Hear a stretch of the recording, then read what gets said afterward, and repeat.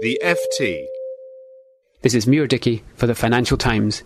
Even in Tokyo, far from the epicentre, this was the most dramatic earthquake I have felt in 20 years, much of it spent in some of Asia's most active seismic zones. The Financial Times office on the 21st floor of a central Tokyo office block swayed and shuddered for what seemed an age. Some ceiling tiles fell, and a section of pipe now hangs dangling over my desk. Within minutes, the nearby parks and streets were full of office workers evacuated from their buildings.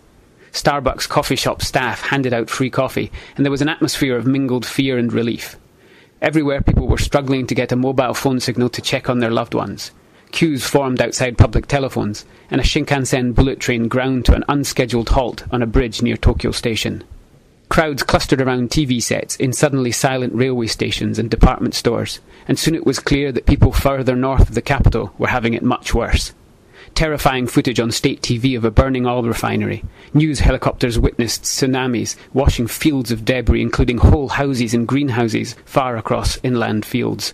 It was clear that this is going to be the worst disaster to have hit Japan in many years. This is Muir Dickey for the Financial Times in Tokyo.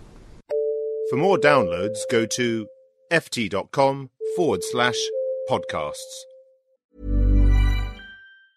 Here at Bellingcat, we get to the bottom of things. From a global crisis to an underreported event, we find the facts using publicly available tools and resources, uncovering what is hidden on and below the surface. We connect the dots using social media posts, satellite images, and public records, and empower others to do the same by sharing how we do it. The ability to do so is only made possible by our readers, supporters, and community members. Care to join us? Learn how at bellingcat.com.